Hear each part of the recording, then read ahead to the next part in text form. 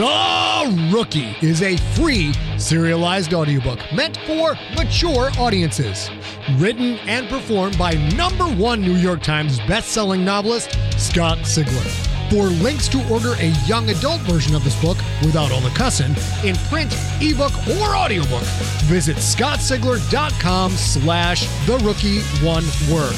This podcast contains mature situations, adult language, and lots of violence. Listener discretion is advised. Hello, friendly neighborhood junkie. I hope that you are having as much fun this week as I am having while I finish up Shakedown Book 1 of The Crypt. I am so close. I had the editor's draft. I'm done with that. I had 3 review drafts by my 3 military advisors. I'm done with those. I had the continuity edit review by Big John Viscara, Sigler vs. Continuity Czar. I'm done with that. And now, my friends, I'm in the home stretch. I am addressing the final comments I made in the manuscript during my final review of all of the drafts I just mentioned. And then, of course, the final spell check. Junkie, when you make up as many words as I do for a book, and then you have ADHD issues that I have, which makes you misspell the words you made up as often as I do, spell check can take more than one full day. In fact, I've literally had Microsoft Word spell check quit on me during this phase of an edit. I am not kidding. I'm not exaggerating.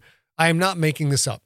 In one manuscript, I had MS Word say, "We found too many misspellings in this document, so spell check will now stop working for this document." And it turned itself off for the whole manuscript. And I'm all like, what? Don't I use you to check my spelling?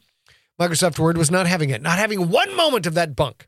Anyway, I am super pumped to be in the vinegar strokes of finishing this draft.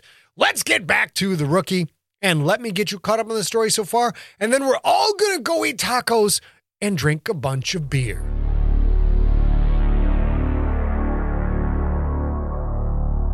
Previously on The Rookie.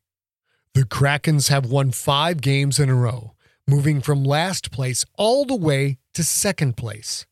If they are victorious in their final regular season game, they win the Quith Irradiated Conference and move on to the Tier 2 playoffs. If they win there, Ionath is destined for Tier 1, the highest levels of professional football. To win that 5th game, Quentin had to rally his team to pay off Don Pine's gambling debt to Mopook the Sneaky, an underling of team owner Greedock the Splithead. Can the Krakens get that final win and have their shot at the big time? Find out next on The Rookie, episode number 23.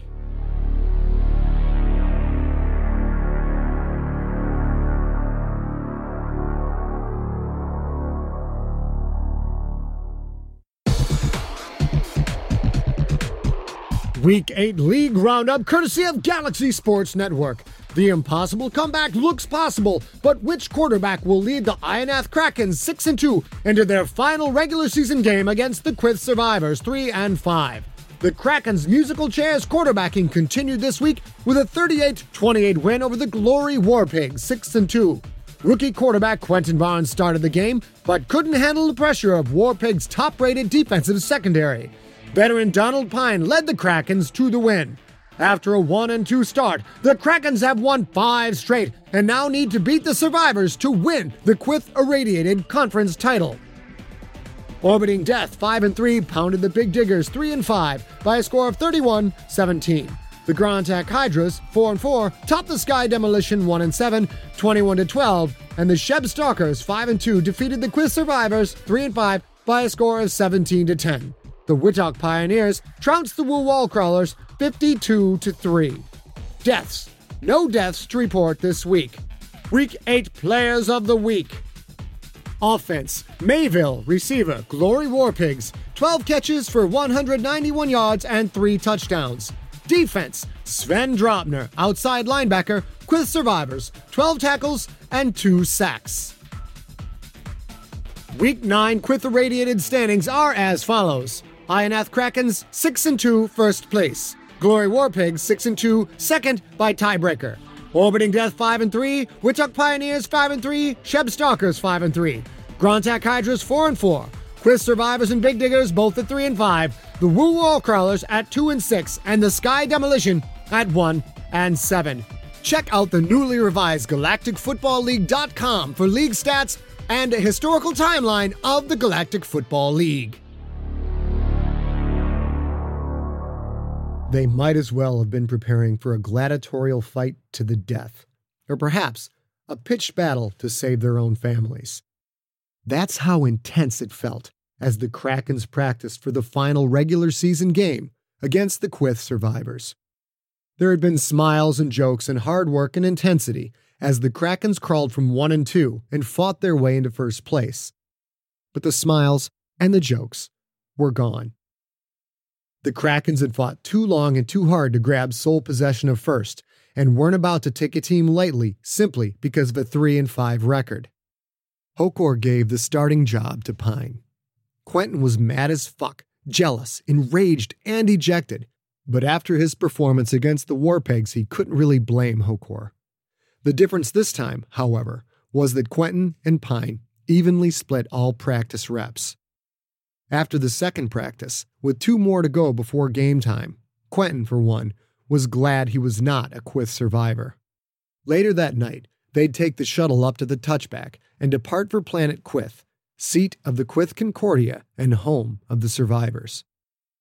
As Quentin peeled off his armor after practice, Masal the Efficient waddled over to him. The Quith workers stood there, waiting to be addressed. "What is it?" Quentin hated how the workers were so subservient they wouldn't speak unless spoken to. "Gredok wishes to see you." Quentin's blood ran ice cold. Gredok hadn't talked to him since that first shuttle trip from the Combine to the touchback. "Well, what does he want?" "As I said, Gredok wishes to see you." Quentin nodded. "Tell him I'll be right up as soon as I finish dressing." "I'm sorry, Mr. Barnes, but he's not here. He's in town. I am to take you to him immediately." Quentin took a deep breath. In town. Gredok wasn't even on the touchback. Had he found out about the team-wide smuggling effort? Or far worse, had he found out about Pine? "Come on, Masal, give me a hint. What's this all about?" "I'm afraid it's not my place to say, sir." Masal gave a little subservient bow. "All right, man, let me shower up first." "If I may be so bold, I might suggest you skip the shower and come with me immediately." Gredok seemed agitated. Agitated? "Yes, sir. Agitated." That could not be good. Quentin had never seen Gredok angry or agitated. He quickly finished removing his armor and threw on pants and a Kraken sweatshirt. In the climate-ravaged world of 2072, the city of Pura stands as a miraculous green haven. Pura is a geoengineered paradise that protects its fortunate residents from the global catastrophes of heat domes, fires, floods, and droughts. In a time when the world outside is unsafe, it's vital for Pura's existence that people rally behind the purpose of the city, and Demetria Lopez, head of the city's public relations, tirelessly promotes its idyllic image. But when she stumbles on a dark secret that, if exposed, would be the downfall of Pura's existence, she must decide who and what she's willing to protect. From Wondery, the makers of Academy and Dr. Death, The Last City stars actors Ray Seahorn, Jeannie Tirado, and Maury Sterling. Follow The Last City on the Wondery app or wherever you get your podcasts. You can binge all episodes of The Last City early and ad-free right now by joining Wondery Plus.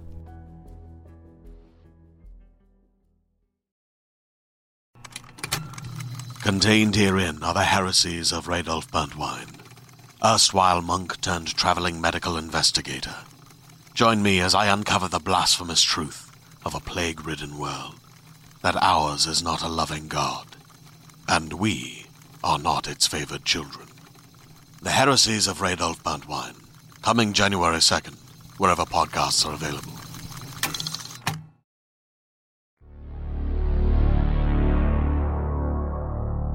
The hovercab stopped in front of the Bootleg Arms. Ah, shit. Virak the Mean was waiting by the front door. He walked forward as soon as the cab stopped. Virak's eye showed a thin coloring of translucent pink. Gredok is inside. Come with me. Quentin thought of running for it, but where would he go? He was in an alien city. He knew only his teammates and a handful of die-hard Purist Nation citizens. He could easily outrun Virak, but where after that? This was Gredok's city. Virak was also apparently in trouble, because pink was the color of fear. All right, big man, let's go. They walked inside. Quentin couldn't help but think of the parallels to the last time he'd been here. Misal led the way this time, instead of Tikad the groveling. Virak was with him once again, but this time they were side by side. The bar was empty. Somehow Quentin knew that it would be. They walked past the dance floor and into the back room. Gredok sat comfortably in Mopuk's chair. Two Quyth warriors Quentin didn't recognize stood on either side of them, each holding a gun. Hello, Quentin. I think you remember Mopuk. Gredok gestured to the table. The strange insect-like creatures filled one half of the table, separated from the other end by a glowing force field. The bugs kept running at the force field and were constantly thrown backwards by some small shock. After every blast, they ran forward again, only to be shocked again. Inside the other end of the table lay Mopuk the Sneaky, bound tight. His eye glowed the bright neon pink of pure terror. Yeah, of course I remember him. I am not happy with you, Quentin. You or your teammates. Quentin just looked at Gredok. He wasn't about to volunteer any information. You used my team to smuggle a large shipment of goods. I don't want that to happen again. Quentin nodded. I've learned that Donald Pine was throwing games. My games. I doubt it. He's a great quarterback. Don't lie to me. Your body heat and pulse tell me when you are lying. Gredok's fur raised slightly. Quentin had seen Hokor angry, all puffed up like a little fur ball, but Gredok's fur had always lain flat and smooth. Look, the problem's been solved. We took care of it as a team. You solved nothing. Gredok pointed to Mopuk. This Yakutshot caused my team to lose. Mopuk jerked and kicked, trying to break free. I'm sorry, Shamakath. Please, give me a chance to make it up to you. Be quiet. But Shamakath, I swear it was a mistake. Gredok's pedipalp reached for a small button built into the tabletop, and Mopuk fell instantly silent. This weak one has already told me everything, so do not lie to me again, Quentin. Was Don Pine throwing games? Quentin thought for a moment, then nodded. Was this one responsible for that? Gredok's pedipalp tapped on the table glass, right next to the button. Quentin nodded again. Gredok pressed the button. The force field dissipated, and the ever-attacking bug-like creatures swarmed over Mopuk, covering his legs and stomach in the blink of an eye. He started to scream as the living carpet swept up his chest and onto his face, but the scream choked as dozens crawled into his mouth. His jaws clamped shut, sending squirts of yellow bug blood against the inner glass. His mouth stayed shut only a second. He opened it to scream again, and more poured into the opening. He jerked and thrashed against his bindings, his body lurching against the strong glass, smashing more of the creatures against the smooth surface, streaking it with blobs of dripping yellow and bits of crushed body parts. The table shook with his jerking pain, but it did not break. Oh, my high one. It looks like he's shrinking. Quentin realized the bugs were draining Mopuk of fluid, like a swarm of demonic mosquitoes. Mopuk's kicks and lurches slowed. He had one more panicked burst of twitches, then he slowed again, and finally stopped. The bugs kept swarming over him, a shimmering bodysuit of living death. This is what happens to those who betray me. Gredok looked quite satisfied with himself. If you keep information from me, I will be angry. But for now, I am pleased with your resourcefulness. I think you handled the situation much as I would have. You will be the starter this week against the survivors. I am not happy with my bodyguard who abandoned his main duties in favor of his place on the team. Virak will perform Giris as an example to others in my organization. Giris? What the fuck is that? The pinkness deepened in Virak's eye. Giddis is ritualistic suicide. I will kill myself while the others watch to prove my loyalty to my Shamakoth. Kill yourself? Are you fucking nuts? You're a starting linebacker. Come on, Greedock. He didn't know you'd be this mad. He was just trying to help the team. Greedock said nothing. I knew exactly what would happen if we were discovered. I knew the consequences, and I am prepared to pay the price. Quentin stared, first at Virak, then at Greedock, then back. Virak had known helping Pine might bring about his own death, yet he helped anyway. That all-too-familiar temper starting to burn at the back of his brain, Quentin turned to Greedock. And what about Pine? Pine will suffer a fate very similar to Mopuk. No, he won't. Greedock stared at him. Are you refusing my orders? Yeah, I am. I'm a football player. Donald Pine is a football player. Virak the Mean is a football player. Those two betrayed me. I don't give a rat fuck what they did. Those two are my teammates. Quentin, did you not hear me? I said that you are the starting quarterback. These two do not concern you. Virak stays on the team. Pine stays on the team. No one dies. Greedock leaned forward. Who do you think you are talking to? I am your Shamakoth, you insolent human. You're the team owner. You're not my Shamakoth. Greedock's fur ruffled out to full length. He looked like a little black puffball. Oh, don't bother getting all pissy. You do anything to Pine, or Virak dies, and I walk. Do you understand what that means? You walk? You mean you quit? Do you think that I cannot get another quarterback? Not like me, baby. Quentin slowly shook his head from side to side. There isn't anyone like me, and you know it. Never was, never will be. And I walk now, Greedy, right this second. That means your starter against the Quith survivors is Itzhak. Do you think Itzhak can win that game? Yes, he can. The Quith survivors are 3-5. We can beat them without you. Quentin nodded. Maybe. But can he win in the playoffs? Can he beat the Texas Earthlings? Can he beat the undefeated Chilich Spider Bears? Greedock's eye turned a deep, iridescent black. You remember the playoffs, don't you, Greedy? You know that thing we need to reach Tier 1? Greedy, don't you want to win and move to Tier 1? Greedock's pedipalps trembled. You smelly human. You don't even really understand who you're talking to. Sure I do. I'm talking to the team owner. I'm not in your mob, Greedock. I'm a football player. And I'm not disrespecting you in any way. I promise you that. I'm telling you the way it's going to be with my team. Or I catch the first liner back to Purist Nation space. And what if I put you inside this table right now? Quentin shrugged. Then I die a miserable death. A lot of screaming, a lot of kicking. But you know what? You still lose. You don't reach Tier 1. It's that simple. So here's the deal. Pine plays. Virak plays. In fact, Virak is so damn good. Why don't you get some of your other monkey boys to do your muscle work? He needs to concentrate on the survivors and on the tournament. So it's your call, Greedy old boy.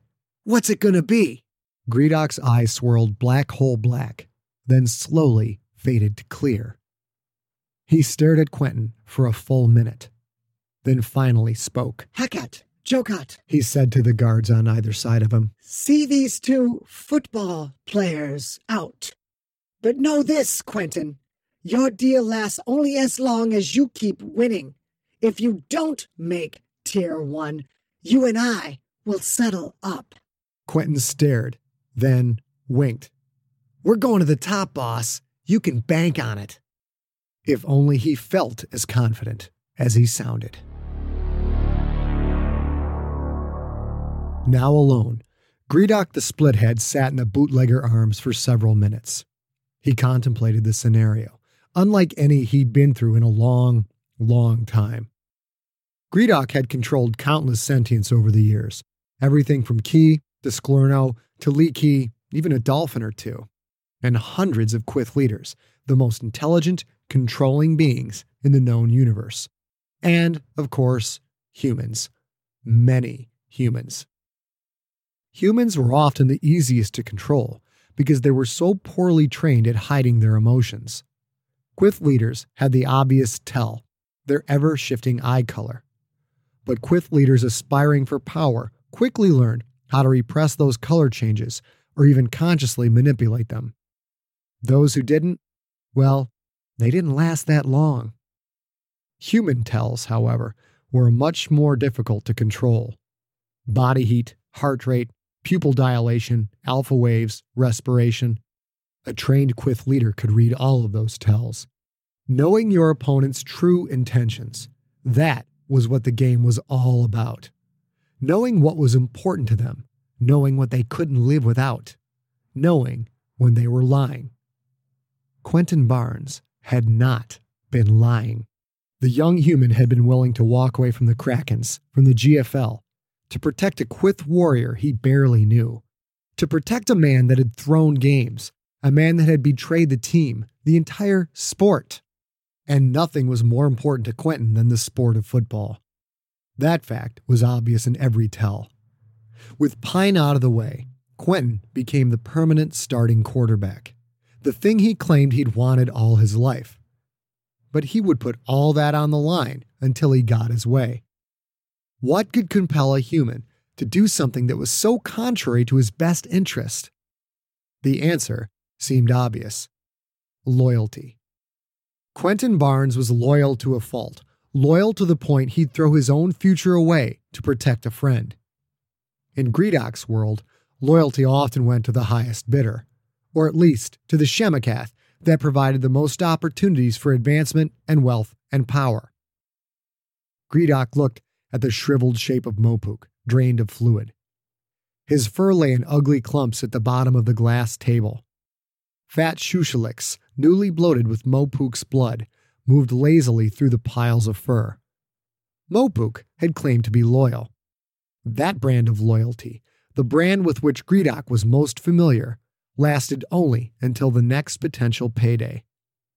Quentin Barnes's loyalty, well, that was another story.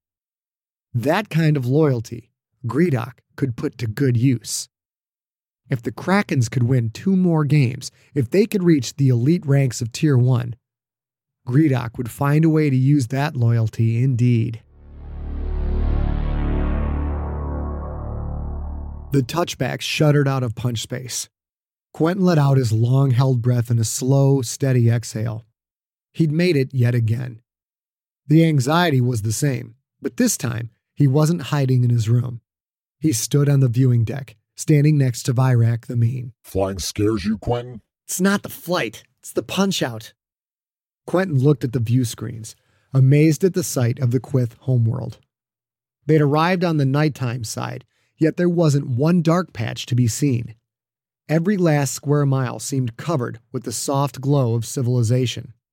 High One, is the whole planet covered? There is no more open land, nor much open water. 72 billion. The population of Quyth seemed so staggering, Quentin had to say it out loud just to appreciate it. Now you understand why we expand. We either find new worlds or stop breeding, and that is not an option. They said nothing more, simply stared at the overpopulated planet. The Purist Nation planets were relatively unpopulated. Earth, however, was at 18 billion and counting. He wondered how long it would be until Earth, like the Quyth homeworld, was just one big city without boundaries or borders.